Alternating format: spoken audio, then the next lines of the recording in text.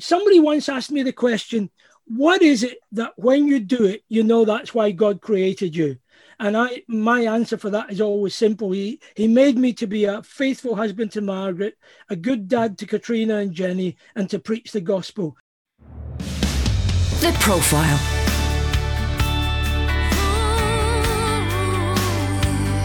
You're listening to Premier Christian Radio. Where faith comes to life. You're listening to The Profile on Premier Christian Radio. I'm Andy Peck. Delighted to be this week's host.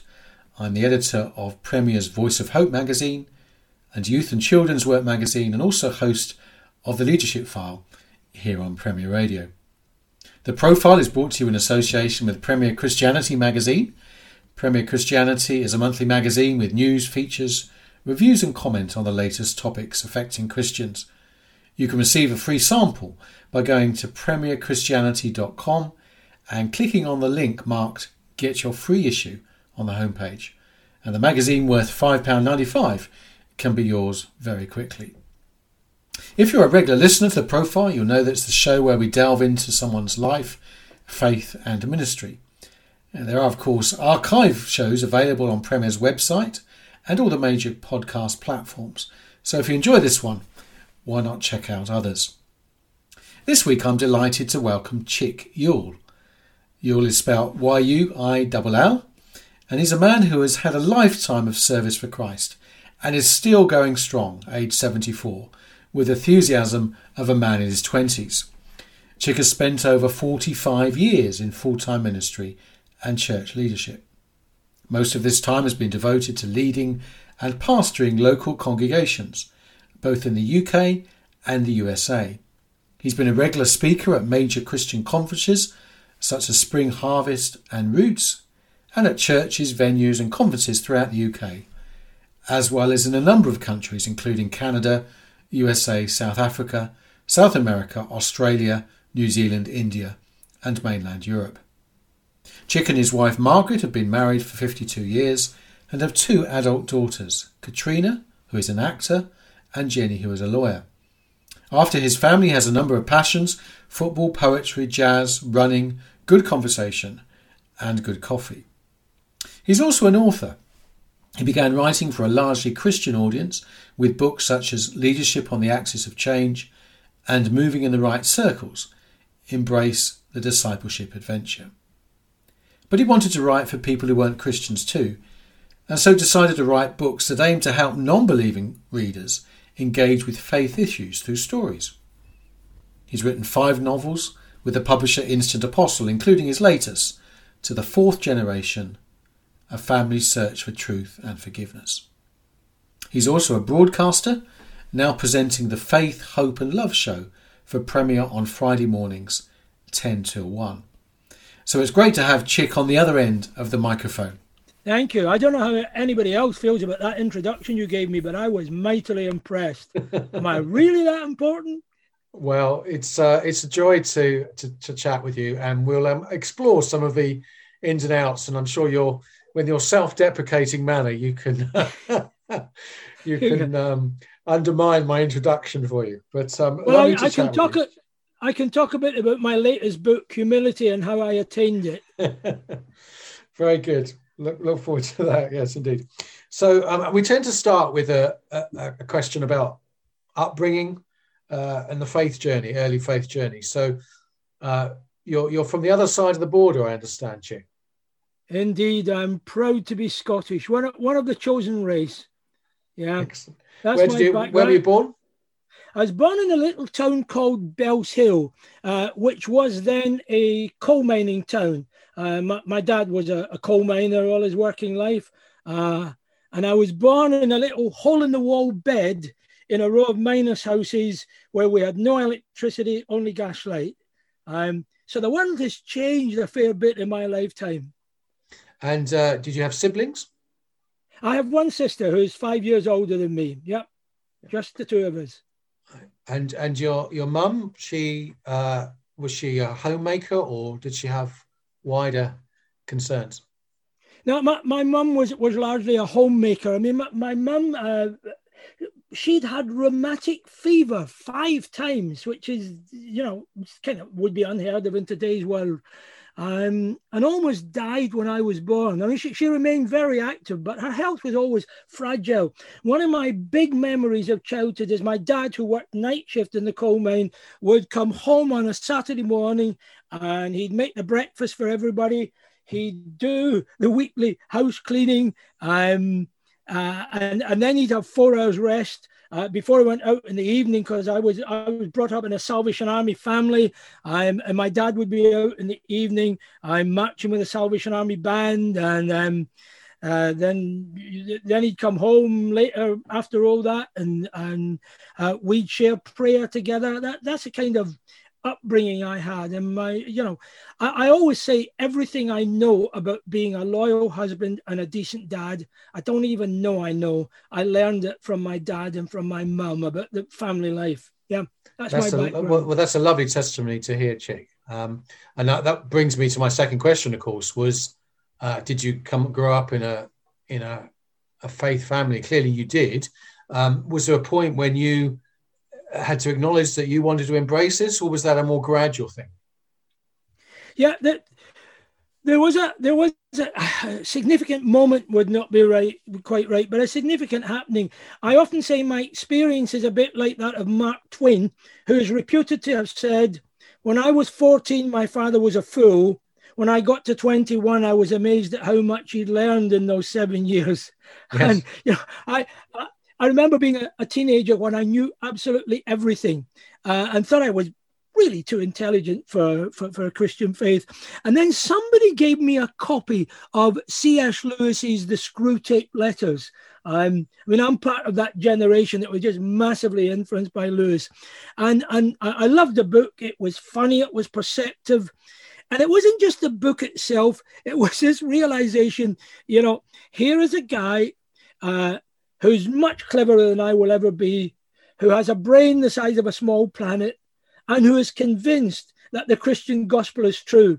I think I'd better sit up and take notice. And that was really the sort of turning point in my faith journey, that kind of realization that there really is something here that is deep and strong and true. And I would be foolish to discard it and walk away from it. So did you find that your faith shaped your decision making from that time in terms of the next stage of life, or was it kind of a compartment which you made your decisions and God was in a compartment somewhere? Well, there certainly was a time in my life, and I think this is true for a lot of kids who were raised in the Salvation Army, where there was a fairly strict culture, and like attendance at a football match or cinema was taboo. So I think I kind of compartmentalized all that, and at school didn't always live like somebody who had some kind of Christian faith. I don't mean I was a wild, wicked guy with a criminal past or nothing like that, but I kind of compartmentalized them. But I think what was very significant for me was that at 15, went on holiday to Bournemouth. My auntie had a large house in Bournemouth, went there on holiday, and in the Sunday morning service saw a girl in the junior choir, and took a real fancy to her. And that, of course, was Margaret, who all these years later is my wife, but she had a more clear and definite Christian faith than I had. And she certainly was very influential in guiding me. Even though for a couple of years we had the kind of courtship, she was living in Bournemouth and I was up in Scotland, but we've still got all the letters up in the attic that we've promised our daughters they can read, but only after we've died. But then through that, as we spoke together about the future, there was a sense, first of all, more strongly on her life of God's calling to some kind of ministry and leadership. And I guess I was going to say contaminated by that. That's the wrong word. Infected by it. And so inevitably for a young couple like ourselves growing up in the Salvation Army, ministry and in the Salvation Army was the way forward. And that was the ministry we both fulfilled for 35 years. Yeah, long time. Yes, it's more typical, isn't it, that Salvation Army, is it typical for, it seems to me that it's more typical for Salvation Army couples to be leading churches. Is that always the case? Could you have a single person whose spouse is not part of the Salvation Army leading? That's an interesting question, because at that time, no. Because old William Booth's idea was that, the couple had to be completely committed together to this way of life. But in more recent years, and when it worked really well. For Margaret and I, it was great. We shared our ministry. We've always done that together. But it was a kind of pattern that certainly did not suit every marriage. And that's been modified in the last, 15, 20 years, so that, one spouse can be a Salvation Army officer and the other not, engaged in other employment. But yeah, that was typical then. Yeah. Right. Well, so you discussed your time in the Salvation Army back in 2017, November, in a profile. I don't know if you remember that, but so we won't particularly focus on that in this interview. But tell us a little bit about the kind of places you worked. Oh, we ministered in London, in Archway, in North London, in Newark, in Nottingham. We ministered in Bristol. That was it. Bristol was a massive education, because the Salvation Army Church, the building was right in the St. Paul's area of Bristol, and that was during the time of some of the rioting and the racial tension. So that was a wonderful opportunity to be involved in a whole community like that. And then latterly, we spent 5 years leading a Salvation Army congregation in Pasadena, in Southern California, where the sun shines a minimum of 250 days a year. That was very nice. And then we came back to Manchester, and I was the denominational leader for the Salvation Army in the northwest of England. So that's been our experience, and I have to say it was a very rich experience. And I got to know some wonderful people. What's the sort of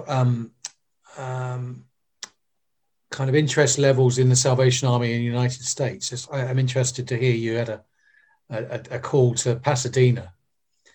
Would there be many Salvation Army places there? Oh yeah. Well, one of the interesting things about the way the Salvation Army has evolved in America is it is probably best known as a charitable institution. In fact, for a number of years, it was the highest recipient of charitable giving in the United States. But the vast majority of people would have little idea that the Salvation Army was principally and basically a Christian church, and all the caring ministry, the social action and the social service came out of that. So they've always had that kind of challenge of demonstrating, who we really are. But yeah, it has a massive profile in the United States, but a little bit different in balance from here in the UK. And would it be more typically that Salvation Army would work in what you might call the poorer areas, the less wealthy? I mean, Pasadena, gives us images of, close to Hollywood and all that, but no doubt it was very different. Yeah, well, it wasn't, because you're right. The way the Salvation Army has evolved, it ministers to often the poorest and the neediest. The congregation in Pasadena was made up of some very able people. I mean, we had university professors, professional people, and one of the reasons we were asked to go there was that I guess there were not too many people with experience in the States of leading that kind of congregation. So we went out and did that for 5 years. And again, a great experience. Yeah. I like sunshine. Sure.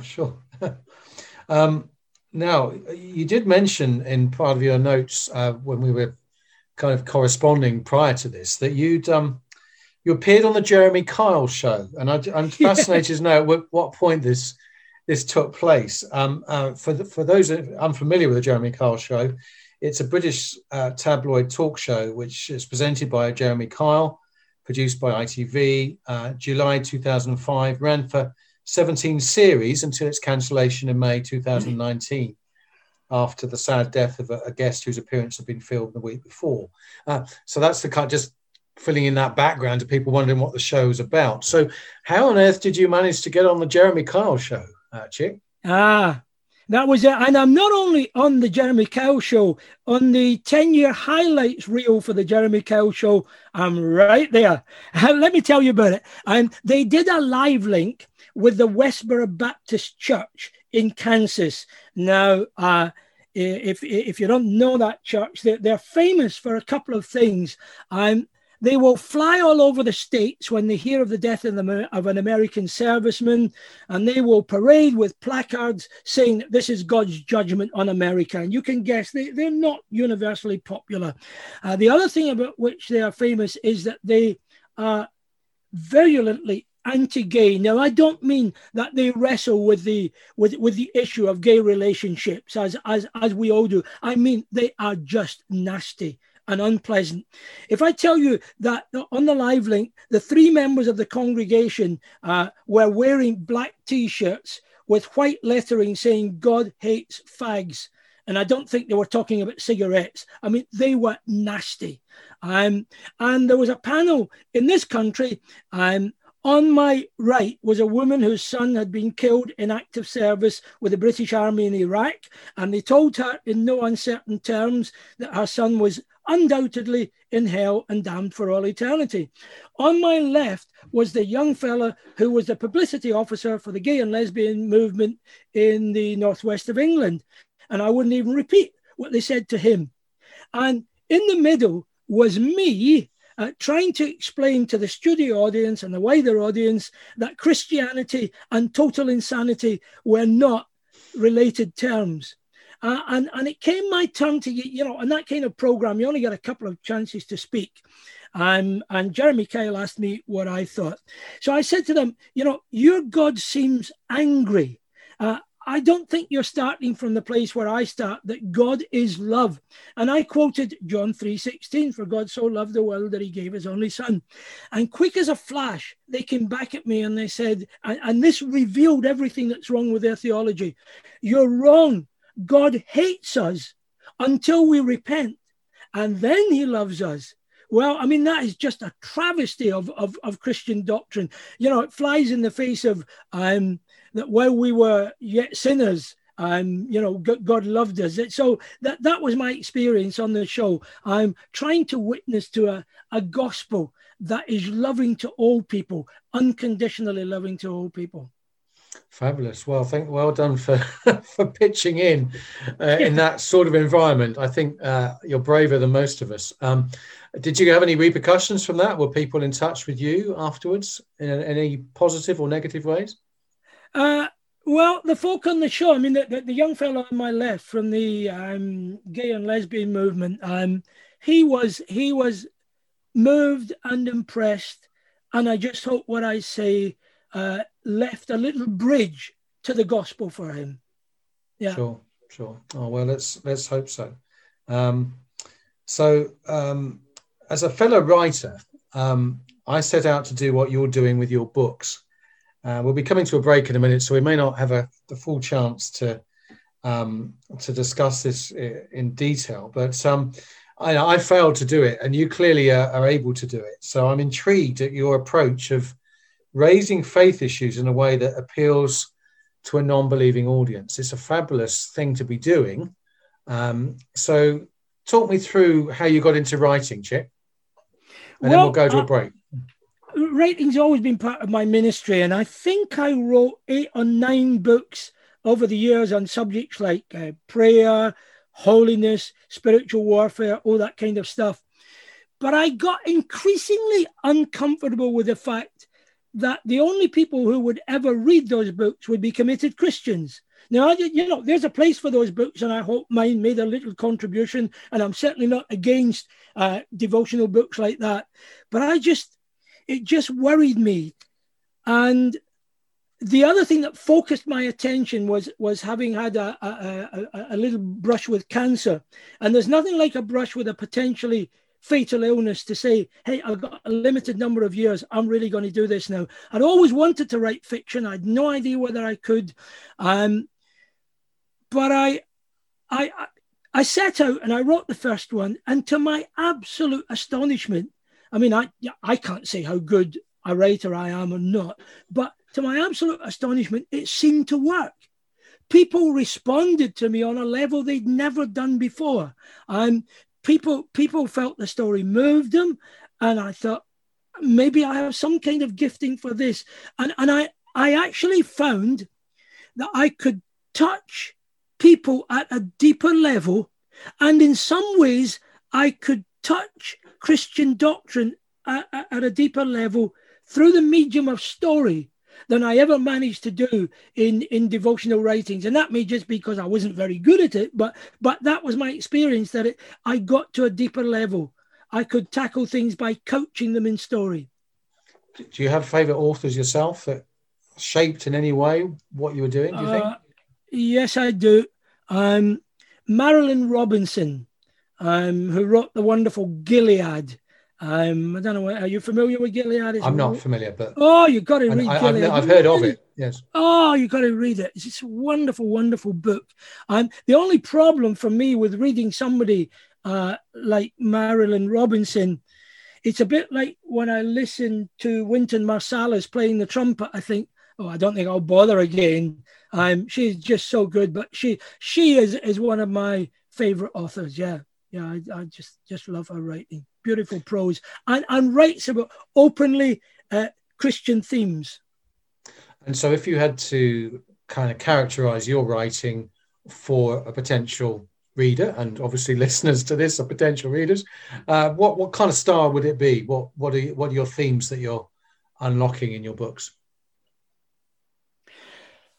I want to write about... I often say that for me, writing fiction involves three things, because I thought, people who wrote fiction made up stories. It doesn't feel like that. It feels like you wait for the story to come to you. So I will start a chapter and I won't even know how that chapter will end.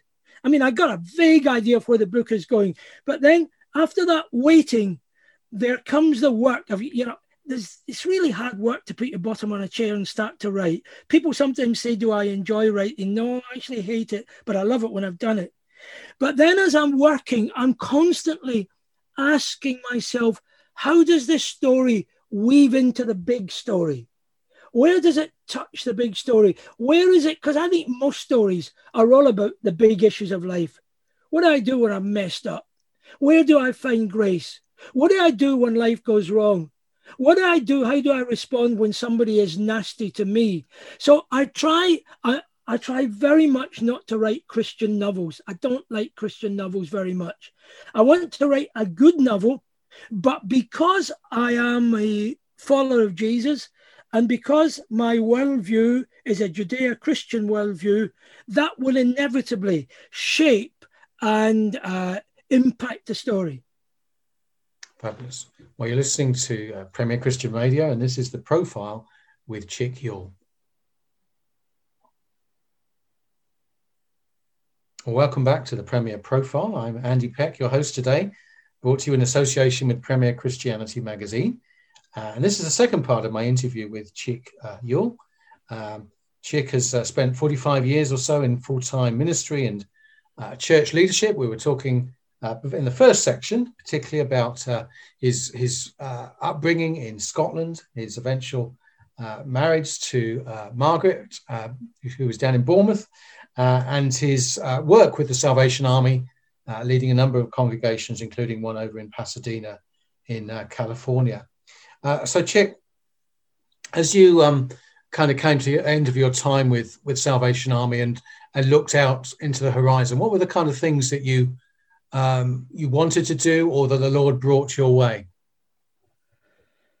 That's a really good question. I knew that I did not want to step away from public ministry. I love... My writing has always been an extension of my preaching. Somebody once asked me the question, what is it that when you do it, that's why God created you? And my answer for that is always simple. He made me to be a faithful husband to Margaret, a good dad to Katrina and Jenny, and to preach the gospel. I mean, when I was a little kid, I mean, like 5 years old, and my parents didn't have a car. We traveled on public buses. And I would stand on one of the seats and preach what I'd heard on a Sunday. I mean, it's just been part of who I am. So I certainly wanted to continue preaching. And I also made a vow. I was partly to protect myself, I think, but I vowed that I would never go seeking any job, but I would be open to whatever was offered me. And that's really how life has gone since then. Just at the right time, God seems to have brought the right things. I mean, I often say to people who ask me, say, I'd like to pray for you. What can I pray for? My stock answer is just say thanks. Do you want to stay informed on the best of what's happening in the UK church today? Premier Christianity magazine is for you. The UK's leading Christian magazine is published every month and features interviews with Christian leaders, in-depth reporting, reviews, columnists, and loads more. And best of all, you can try it for free. Head to our website now to request the latest edition worth £5.95, completely free of charge. Visit premierchristianity.com/free sample. You mentioned preaching, Chick, and obviously you'll have seen in your time in public ministry, I guess what you would say is a decline in apparent interest in preaching, and certainly a decline in the way our culture perceives and values Christian thought and communication. What do you make of some of the changes that you must have seen in your public ministry, and how's that shaped the kind of communication you do? I think there's two distinct things going on there. One is, within the church, there is in some ways a lessening of interest in preaching, but I don't want to be critical of others. That is not my responsibility. But I do think that we've lost something of the craft of preaching. We've almost become suspicious of that. But if I read the Old Testament prophets, they didn't just splurge out stuff. They crafted it so much. What Margaret and I are reading through Isaiah at the moment, it is poetry. Isaiah crafted that to create the greatest effect. And I grew up on books like Sangster's The Craft of the Sermon, which some people think is outdated and outmoded. I don't think that at all. I think sermons need to be crafted. I think they need to be worked at. I think words need to be honed. And I think people do respect them. The moment people can listen to somebody and say, he not only believes this, but he's worked at it, he's prepared this, I think that there's a response and a rapport. Now, I think you raised the issue of wider truth in our truth in the wider culture. And again, that for me is one of the reasons why I wanted to try and write fiction, because I think we've got to engage with that culture in any way we can. I think the danger is if we worry too much about relevance, then you can keep adapting and adapting. And by the time you become relevant, the world's actually moved on. I think what the world is looking at is authenticity and reality. They want to know that when I speak about Jesus, it is matched by my life. I mean, I had a thing the other day where we had to do one of those surveys for the government. And I always have the same thing when I get to religion. I refuse to give them that. I say, this is what you have to put down. I don't even let them put Christian, because I think that's so misunderstood. I say, you must put down that I am a passionate, committed, but imperfect follower of Jesus. And I do think that's what the world needs. I think there is no lessening of respect for the person of Jesus.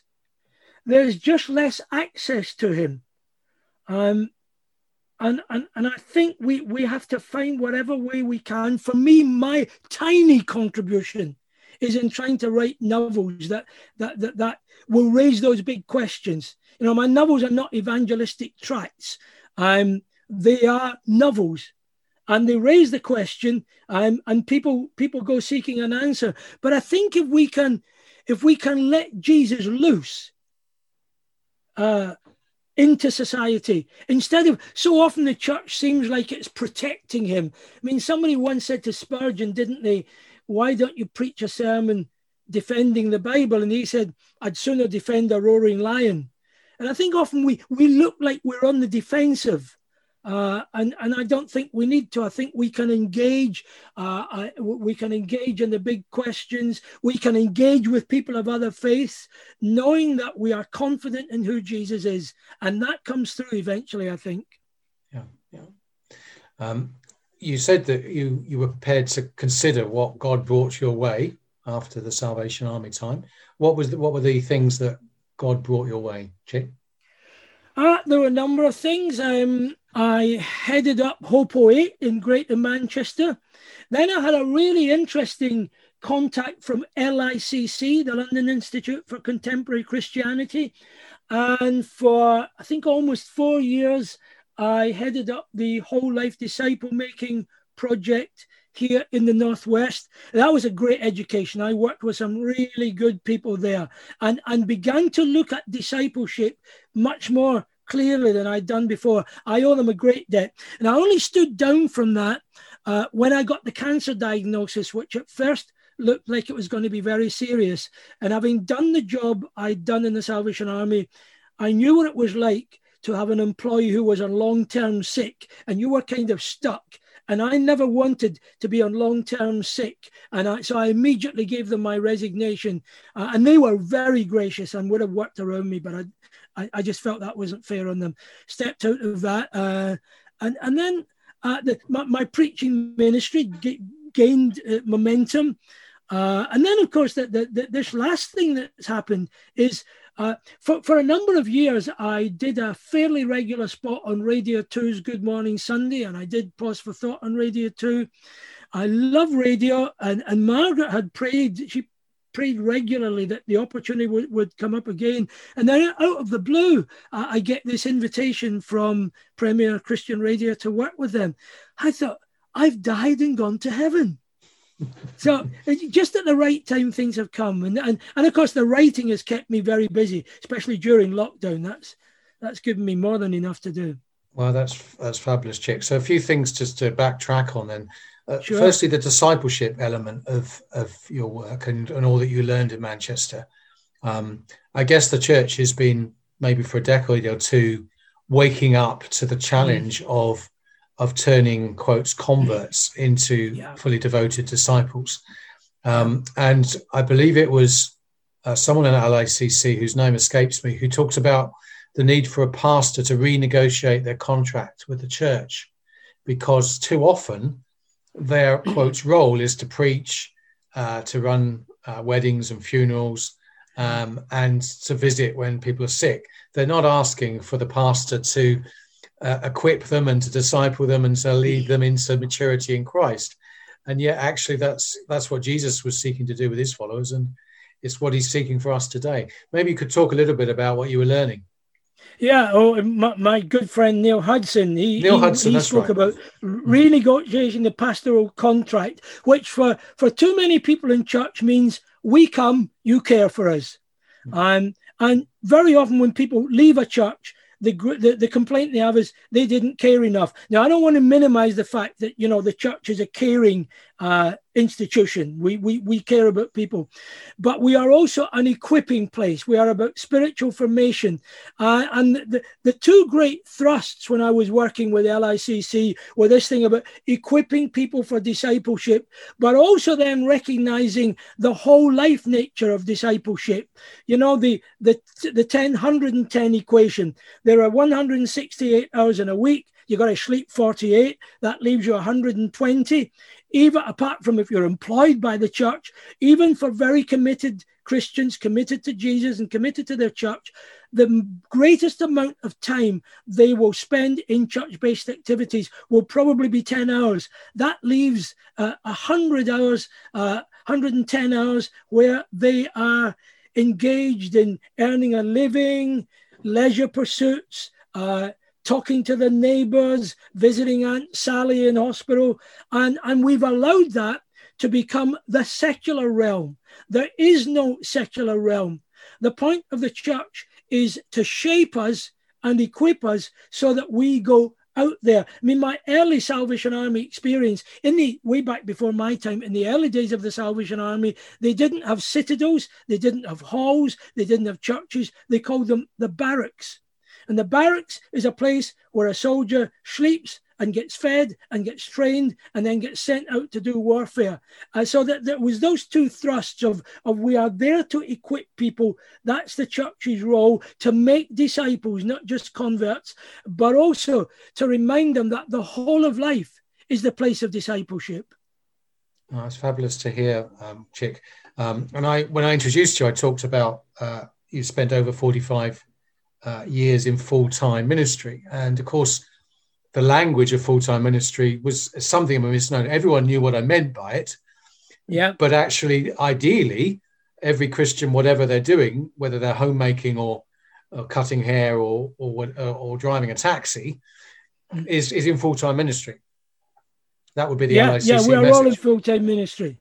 Yeah. And I used to regularly say to people when I was leading a congregation, I get paid to be good, but you're all good for nothing. I love it.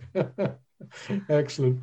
And Chick, the other thing that you mentioned very kind of in passing was a cancer scare. And I don't want to kind of delve into private stuff, but were the things that you learned, in that period that you think might be useful? Obviously, we're at a time when, our whole nation is suffering in different ways from maladies that they hadn't expected, particularly with COVID-19. But you obviously had that cancer, and that strikes fear into the hearts of so many, that word cancer. So talk us about your journey in that, perhaps. Yeah, there was the inevitable shock. I remember when a doctor without a great bedside manner told me I'd got cancer and told me that the treatment could have some very unpleasant side effects. And that's a point at which most speakers and preachers say that, they offer the prayer. I have to say, I said a mildly bad word at that point, because it was a bit of a shock. But you know what? A few weeks after it, I was doing the spot on Radio 2, and they asked me if I'd mind speaking about cancer, having been diagnosed with cancer. And the first question they asked me was, it must have challenged your faith. And the honest truth is, it didn't, because I've always known that men get prostate cancer.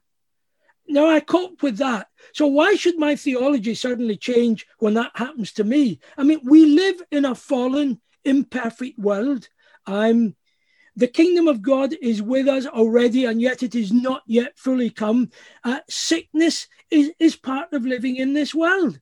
I learned that. I learned how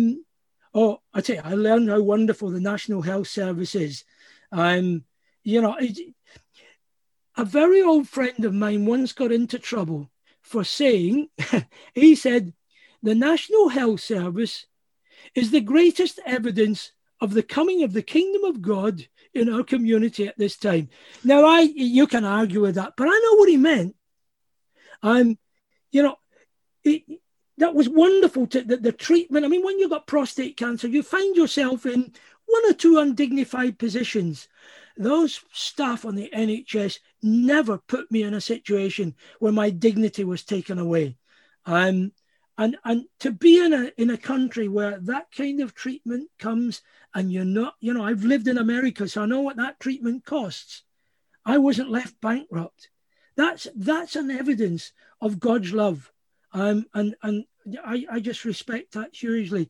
But the other thing I learned was, when somebody is ill like that, it's actually harder for the people around you often than it is for the person who is ill. I mean, I think maybe part of just being Scottish and that stubborn thing, I was like, okay, let's get on with it. And I also told myself, I'm not ill, but I've got a condition that if I don't get it treated, I will be ill. So I think that mental approach was good. But also, people all over the world prayed for us. I went public immediately and said, please pray for us. And also because I'm a man, I like getting sympathy. So yeah, it was just an experience that I wouldn't have chosen, but I'm not sorry I had it. And it's made me appreciate every day. I don't have any bad days. Some days may be a bit difficult, but every day is a blessing. And I'm so grateful for it. It's like, when you're really hungry and you eat and the food tastes wonderful, to me, every day tastes delicious. Oh, that's terrific. And you're looking good as we're doing this via a Zoom call, Chick. So you're looking after yourself now. I am indeed, yeah. I can't believe that I'm 74, but I really am.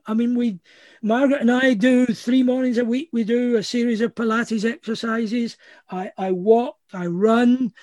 We try to eat sensibly. I actually 6 months ago started to. I eat lunch at 12:30. And we have dinner, and we're finished up by 6:30. And I don't eat again until lunchtime the next day.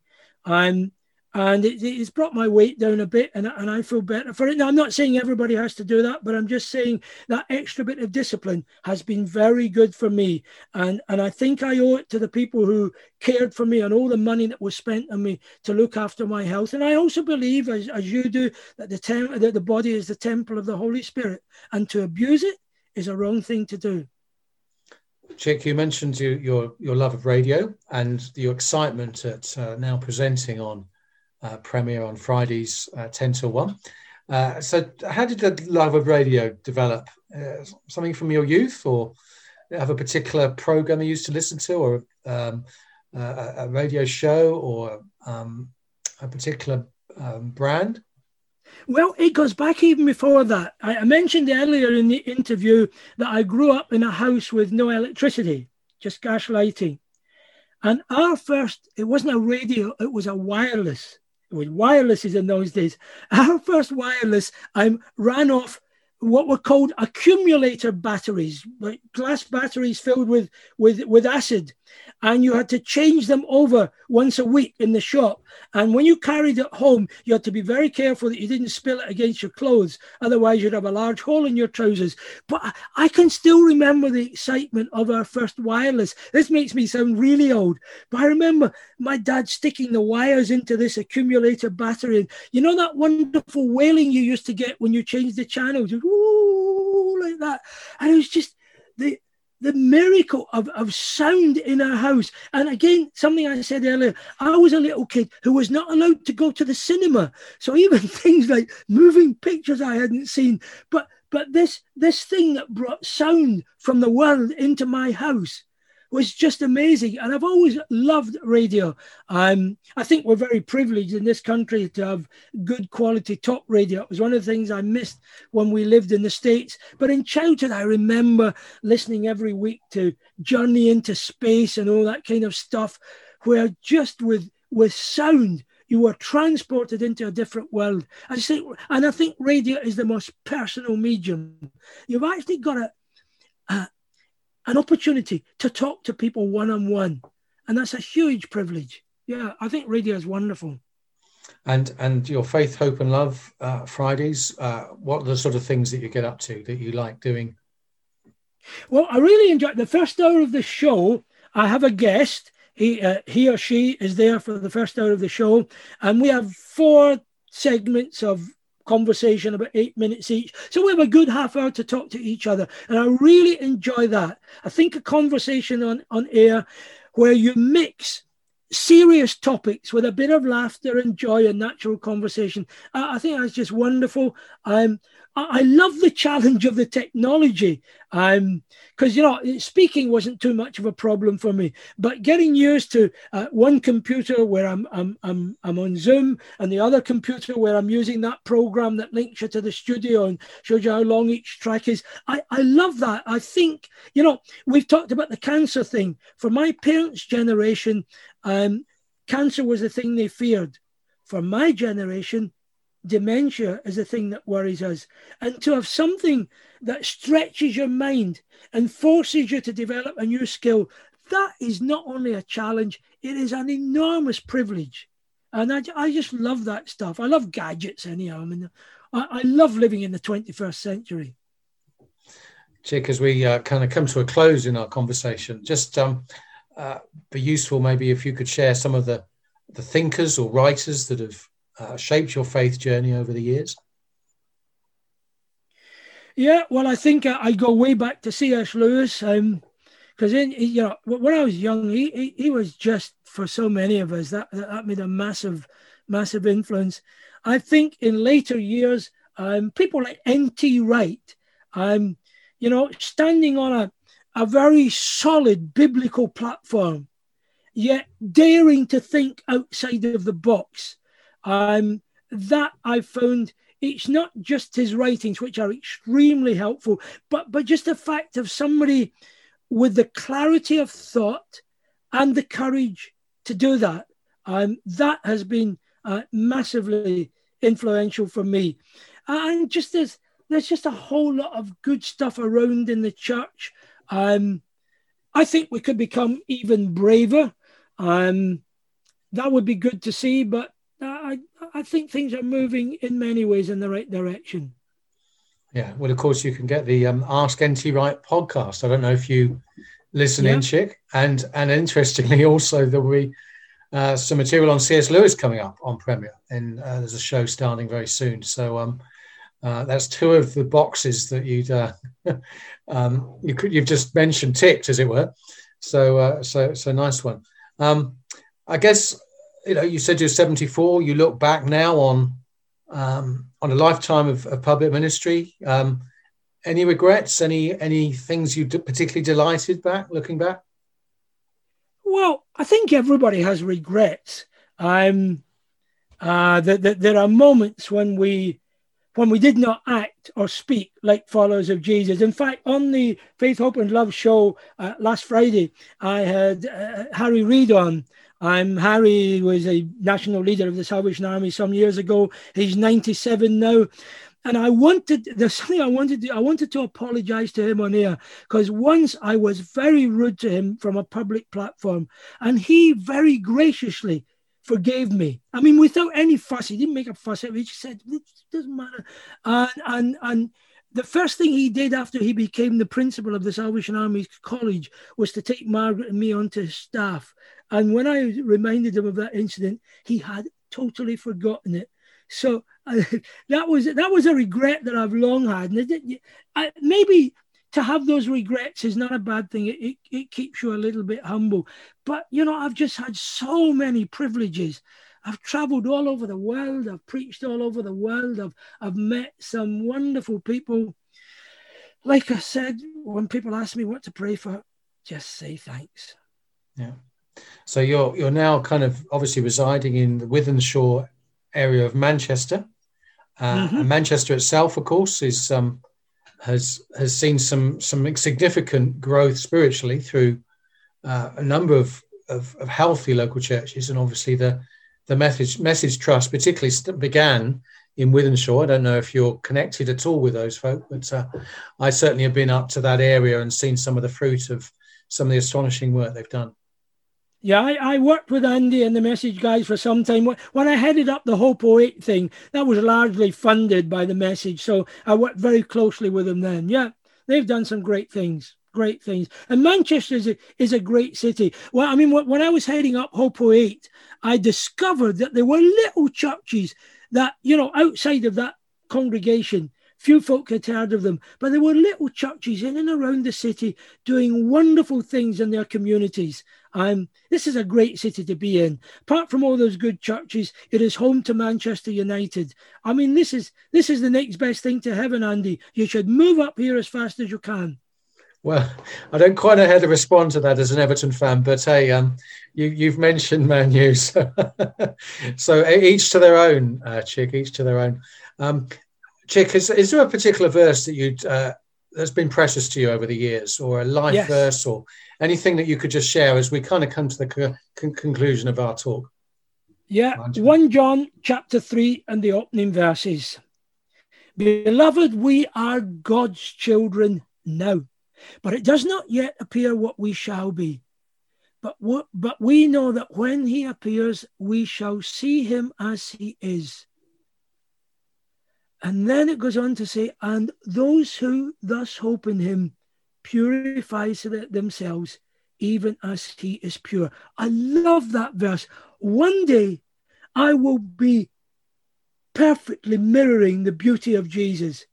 And when I despair of myself sometimes and think I'm making very slow progress, I think of that verse. That because of that, because I know that he who has begun a good work in me will one day bring it to completion, that keeps me from ever despairing. I'm going to be who God wanted me to be. I love the 5 blind boys from Alabama, black gospel music group, who've got a song that goes like this. I'm not what I want to be, but I'm better than I used to be, and I'm getting better all the time. That's discipleship. That's fabulous, Chick. Well, we're in your debt today for sharing so much of your life, and we're so grateful to you for your vibrancy and for your testimony of God's goodness over the years. So thank you so much for being my guest today on the profile. It's been a privilege, Andy. Thank you for having me.